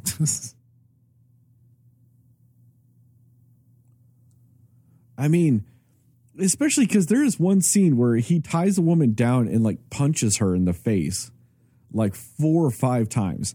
Now, it takes them 3 minutes of film to film him punching her 4 times. And not even on camera. You see it through the shadows. It's very accurate to say that. Yep. But she is alive as fuck after that. Yeah, she's just okay. She doesn't even have a black eye. He was in there a lot, man. It was making hella smack sounds. And I was like, golly, her face is going to be hamburger. And it just wasn't. Yes, that old lady was, though. The next scene, because they have her beat her. And then literally in film time, not in real life as you watching the film, but the amount of time that passes to the characters, it's like 3 minutes later, they run up to her and rescue her with not even a scratch on her face. And I was like, okay, was he just hitting whatever she was laying on? Was he hitting something else that was near her? And I got the wrong idea. I was thinking the camera was going to show me something like, did I miss something here? Was he not hitting her? And it didn't. And I went, nope. This movie is just some bullshit. Let's just keep going. The movie spends its whole budget on bashing a woman's face on a wood grinder and then shoving her through it a la Fargo. And then running over a woman with a car. And that's why it has to taper down all the other kills so much, just because it just has no more money. And it's so obvious how much shit happens blurry off, out of focus or just off camera from that point on. It's so bad. And this movie follows all the terrible tropes of old horror movies.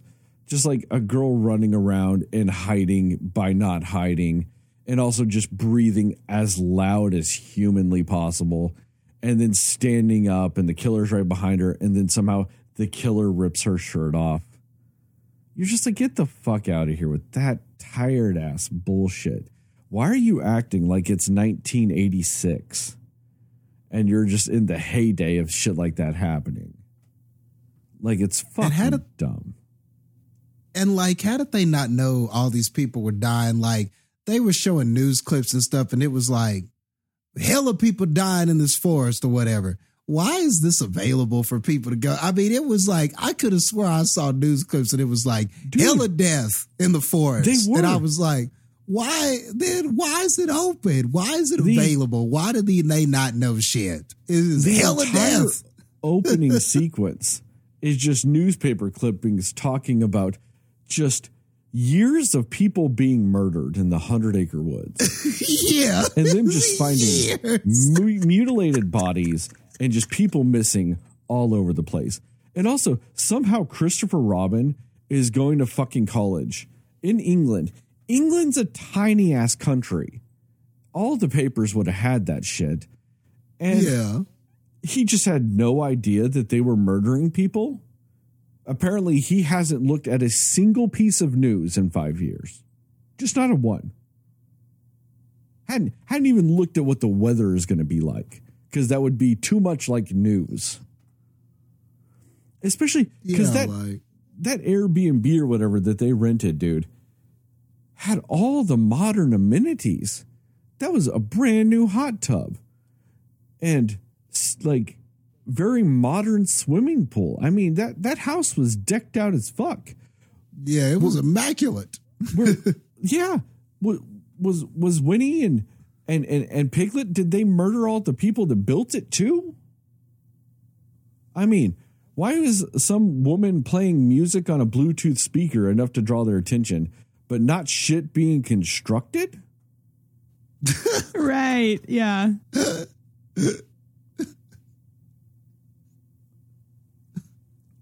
I mean, there were just so many articles, Sterling. There was just so many. Dude. It would have been on everything. It would have just been all over the media. It was so many. It was many front pages. I mean, this news company. If as many murders took place in the 100-acre woods as those newspaper clippings were to imply, we would have known about it here. Yeah, we would have done. I mean, that would have just been a sketch for just about anything on media. Everybody would have been talking about the 100-acre wood massacres. That just would have been common knowledge. There would have been internet stories and Reddit articles all talking about the mystery of the 100-acre woods and why people just constantly go missing and bodies are found there. They would have just burned down the forest at that point. It's only 100 acres. I know that's kind of a lot, but it's also not. Like, you can reasonably get, I don't know, an army together and go search that if that many people are dying. Yeah. I mean, that's just the most hilarious thing. And just the fact that these people could rent a place there after all of that shit. It just, oh man, it just doesn't make any sense. And especially when one of your people is a victim who was traumatized, who was by herself, who was, traumatized and was a victim and stuff like that. Somebody like that, after an experience like that, would have been hella careful and doing research and been like, do I really want to go to this? Do I really want to go somewhere where I'm, I just feel like a person like that would have just been extra cautious after that shit. Like, I just think a person like that, it would be hard, especially that just happening. Yep. And then if her friends being like, let's go away to this place. Well, I just feel like she would have done a research and been like looking for a reason not to go maybe, or even if she's forcing herself to go, I just feel like that person would have done her research, not wanting to be anywhere where she would be compromised. And it just feels like that was not what a character like that would do. Yeah. Isolated cabin in the middle of nowhere, or I don't know, a beach resort in Spain. Right. Yeah. Yeah. Yeah. I will say that I did not expect all of them to die. I'll say that much. I did not care if all of them died. Also true. Yeah. I mean, it's just, I don't know. It's so fucking weird and dumb and not even in a good way. Like there's a character, her name is Charlene. It's a character that they find tied up at the, I don't know, Pooh encampment. And it's actually the woman you see early in the film. Like, she runs into her at the petrol station. So I guess Winnie the Pooh grabbed her literally right after that. But how does she know that their names are Pooh and Piglet? How? They don't talk.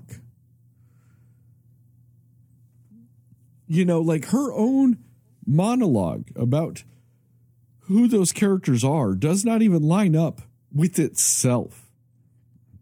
Because she's like, they call themselves Pooh and Piglet, but and they speak in broken English every once in a while, but they also don't talk, and Piglet's never said a word. And I'm like, then how do they speak in broken English? Right. Like at no point is any of that actually like done.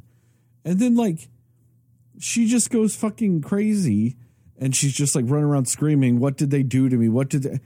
You were there. I know. That was my whole thing. Like, what do you mean? Like, why are you so suddenly surprised that you are like beat to all hell and cut up, and suddenly you look in the mirror and you realize that it's happened and then you're on a revenge path? Like, what?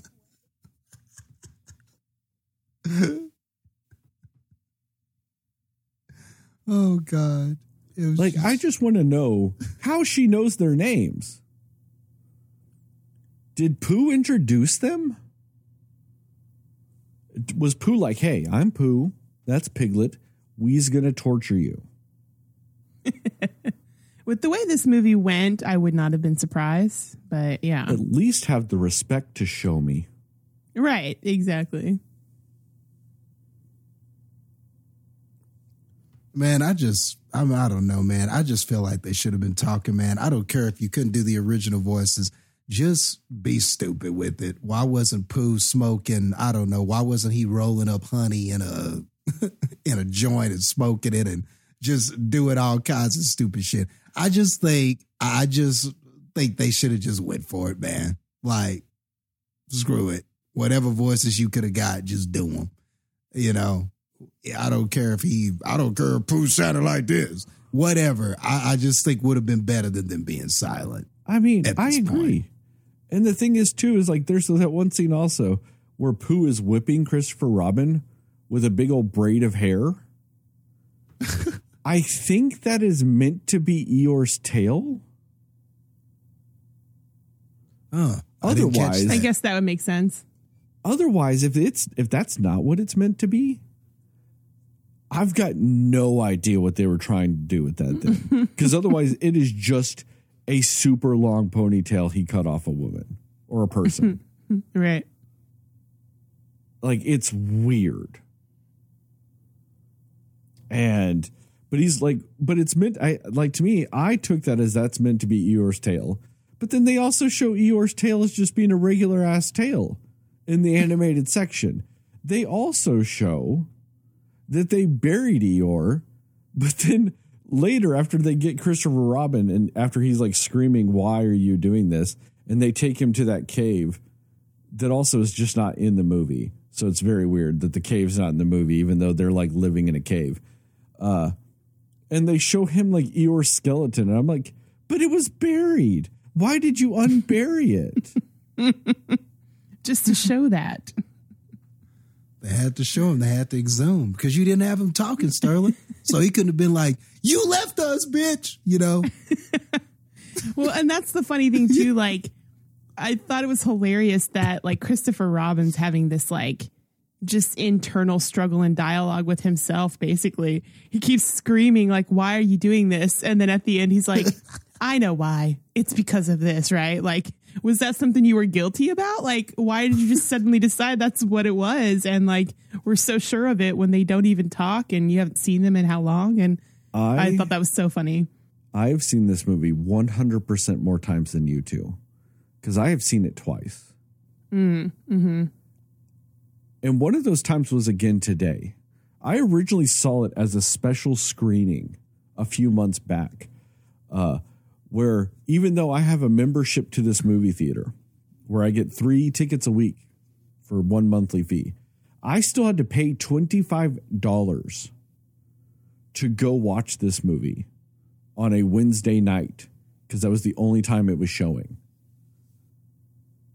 And so I've seen this movie twice. I have no idea what scene you're talking about, Heather. None. Really? I don't remember that at all. Jastin, do you remember that? And I'm assuming that's the end of the movie? Yeah, the very end. It's at the end, yeah. Yeah, I literally watched the end of this movie 2 hours ago. I don't remember that at all. Yeah, when he's out in the field and he's like, it's because I left, right? Or he said something to that effect. And he's like, if you let her live, I promise I'll stay and whatever. And it doesn't matter. So then I'm like, so clearly that's not what it was, Christopher Robin. Like, he killed her anyway. Like, I don't know. It was just funny that he's like screaming and shouting. And then he's like, okay, I know what it is. Like, what? He's just having an internal monologue with himself on this. I don't know. But I don't understand. Why did they come across that woman that day? Because they literally, she says they took, or Christopher Robin says they took her this morning. And then he talks around her, but he doesn't ever talk around Christopher Robin. I'm like, why is he so selective with how he talks or who he talks to? Right. I'm so confused by this. But then once again, it kind of just makes me go like, well, they just also weren't trying. The whole point of this movie is just to be like, hey, this is public domain. Look at all this crazy fucked up shit we're going to do with your childhood character you love. It's all shock factor bullshit. Yeah. That's all this movie is. But unfortunately, it's also not shocking. It's just bullshit. Yeah, pretty much. That's about right. I mean, another thing too that was funny to me was like the one girl that's like, that's for this and that's for this, when she's like, I'm like, why? Like, what do you need to give this? This is for the audience. This is 0% for like your actual situation. Like, there's no point in explaining to them why you're doing what you're doing. It's pretty clear. So like, it was just fun. I don't know. And I think probably the funniest and most frustrating thing about this movie is the scene when they're in the house pool and he's like chasing after that girl that's just like in the pool. And like, I have never seen somebody take so long to get out of a pool in my life. Like, you've got a freaking murderer with a weapon in this not even that big of a pool, chasing you, getting, in the water or whatever to come and get you. And you take 5 years to get to the other side of that pool. And like, it was the most frustrating thing that I've ever seen. I was like, well, you're not moving at any sort of normal pace for somebody who's about to kill you. But okay. It was so funny though, because I'm like, this is ridiculous. Well, the funny thing is about that is in that scene, she's trying to swim away and they're trying to make it seem like she's getting into the deep end of the pool. So she can't stand. So she's trying to like flee swim whilst also like constantly looking back to make sure where Piglet is.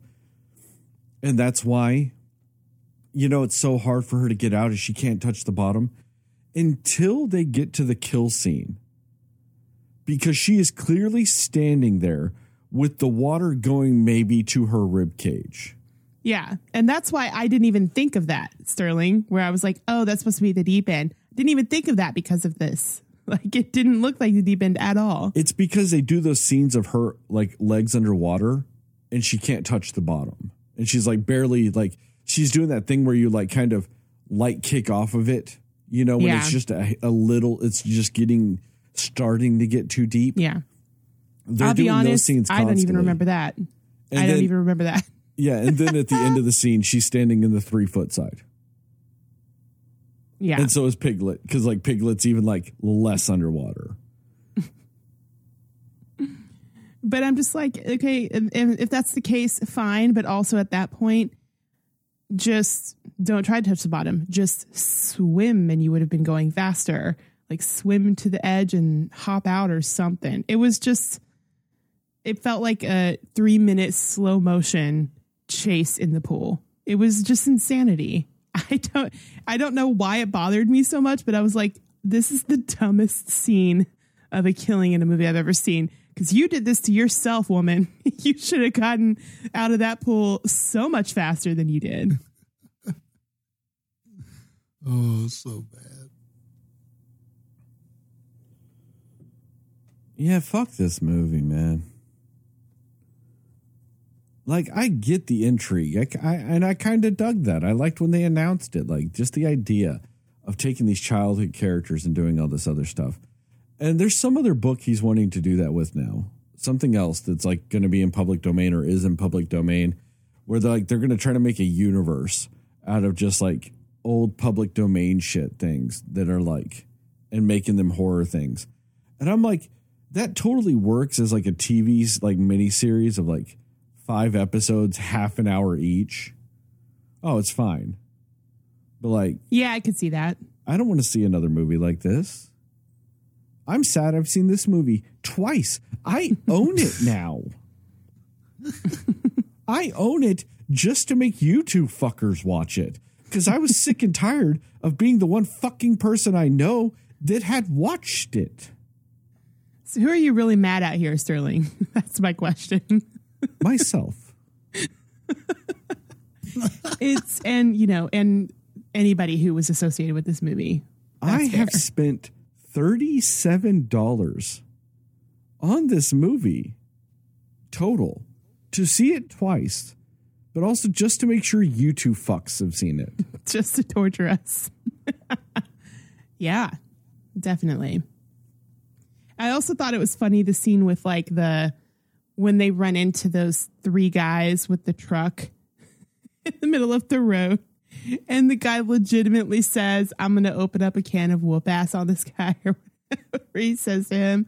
What? Like just absolute no concept that these are murderers just standing in front of them. Well, I like to think that they didn't have anything written. And the actor was like talking to the director like, hey, is it cool if I like try some stuff and like say some stuff? And then the director's like, yeah. And this guy is just so stuck in late 90s wrestling. He's just like, I'm going to open up a can of whoop ass on him. And he's like, all right. You know what? And I feel like that would make me feel better about that line being in this movie. That would make me feel 100% better about that moment. But they also do that trope that's done in a lot of movies where, they just sit there looking at the murders happening before they even try to take off in the truck. Like they're just sitting there like, oh my gosh, I'm terrified. But then they just watch until the last murder happens before they even try to get away. What is that? Come on, guys, get it together. Yeah. And why was Pooh indestructible? Why was he wrong? Why could he just take everything? All that honey. Just all that honey he's eating. I guess so. I guess that stuff just makes you Superman, gives you Superman invulnerability. I mean, he was getting hit with everything and no soul that he got rammed with that vehicle into a tree and was fine. I mean, this fool was the Incredible Hulk. I mean, I didn't understand. Why was he just indestructible? But a woman that got beat severely can just beat Piglet to death with a sledgehammer. Yeah, that didn't make any sense. Like, why were they so lopsided in power? Did Piglet never partake in the honey? I just don't understand. We see Piglet partake in the honey because whenever they recapture Caroline, Pooh drools a bunch of honey on Caroline's face, and then Piglet eats her face. Oh, that's right. He does. So Piglet does eat the honey. His honey hand, I can't with that. Like just slapping people with his honey hand, taking their faces off. Man. That's just something that's not going to leave you, is it, Heather? No. You're just like his fucking honey hand. Just like, I'm going to probably have nightmares about that. That's just... Because the thing is, it didn't even click until literally you were saying something. And I was like, oh, is that why he could just slap people and just their faces come off? Like, I was like, what is this weird power that Pooh has, apparently? And that's what it was. Yep.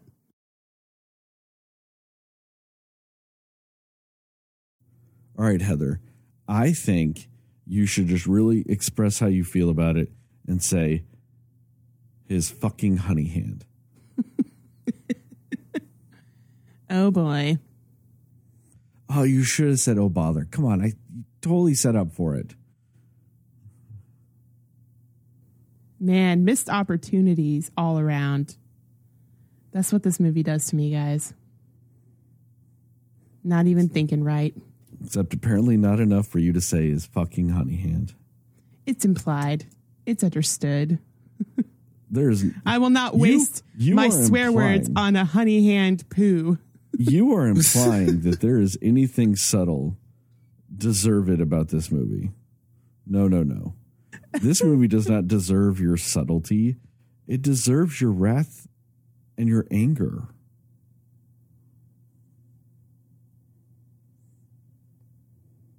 All right, you guys got any more thoughts about this?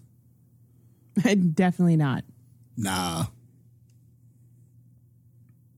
On that note, thank you guys for listening to this very special episode of the Cinema Slayers podcast. Check us out on the internet at www.cinemaslayers.com. Cinema Slayers podcast on Facebook, at Cinema Slayers pod on Twitter, at Cinema_Slayers on Twitter and Instagram, at Cinema Slayers pod on TikTok, at Cinema Slayers pod on YouTube. Give us a 5-star rating and review. We'd really appreciate it. Just remember, guys, video will be back up in just a couple of weeks. Just bear with us until then. It'll be all fine. Shout out to Plug Migo and Mundo Ochoa for our theme song and logos, respectively. Tell your family, tell your friends, tell your friends' family, tell your family's friends, and most of all, tell those dear sweet mothers, because dear sweet mothers love. Oh, gosh. I don't know, pool selfies? I have nothing for this one, guys. Nothing mothers love about, I don't know. I got nothing specific. So pool selfies. You could have referenced something from The Blackening. I was trying to, but I was like, there's nothing specifically that I could say, like, you know what? Mothers love this from that movie. Mothers love them living till the end. You know what? That's good. Or, weekend getaways with your friends. Yeah. Mothers love that. There we go. Just remember, here at the Cinema Slayers podcast, we are both pro slut and pro Sydney. We are very much anti Winnie the Pooh, though. When he's a murderer, yes. I don't know. This kind of ruined Winnie the Pooh in general. It's just in general, yeah. Just in general. And as I always end this podcast, these TikToks and YouTube videos, just remember, according to Jastin, Moon Knight is a Best Picture winner.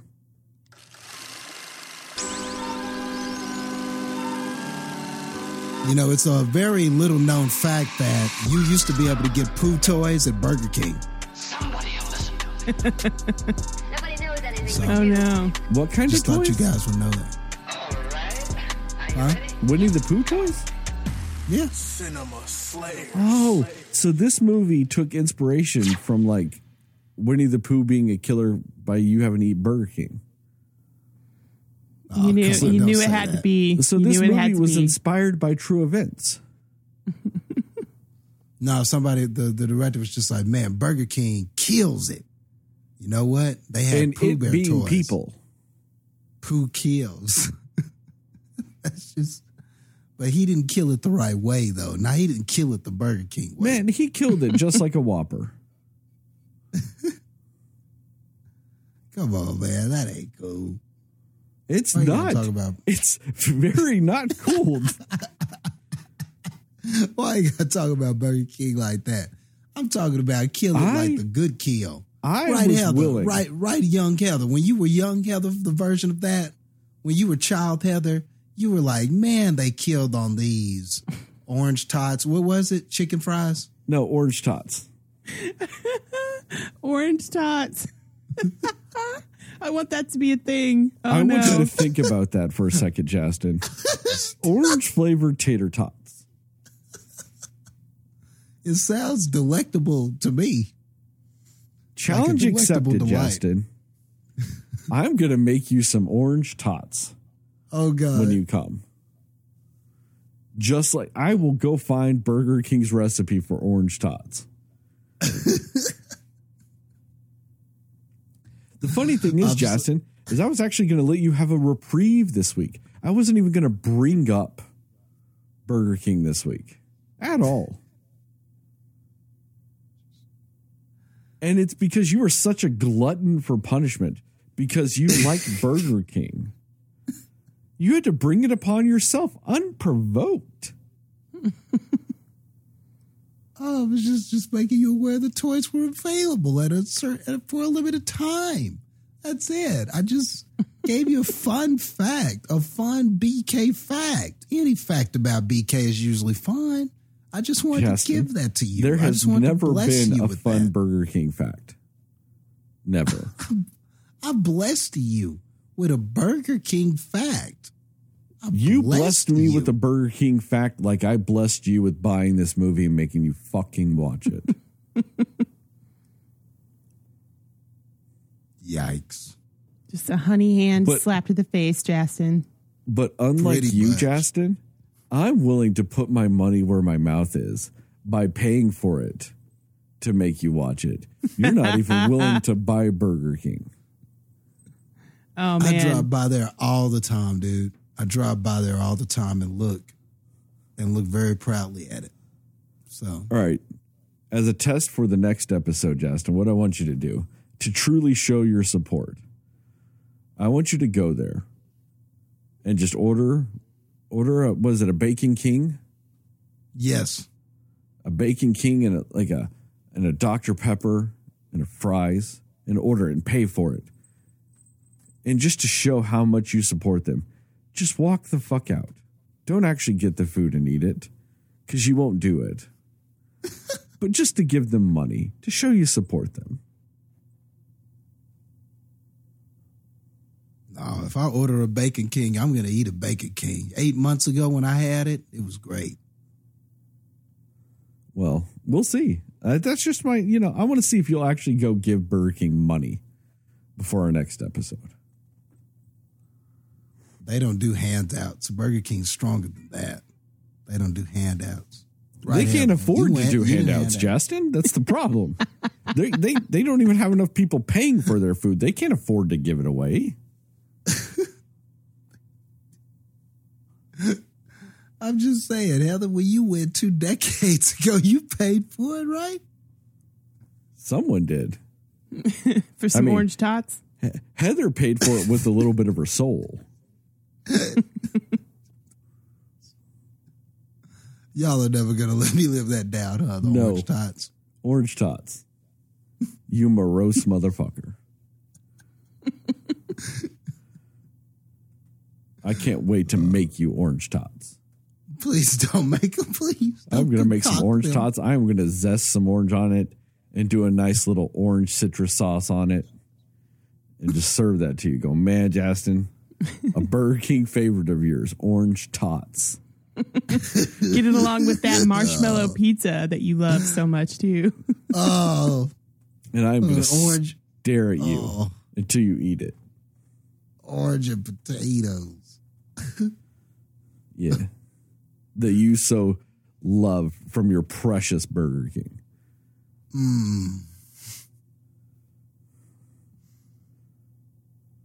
You almost had a week off of it, Jastin. You just asked for it.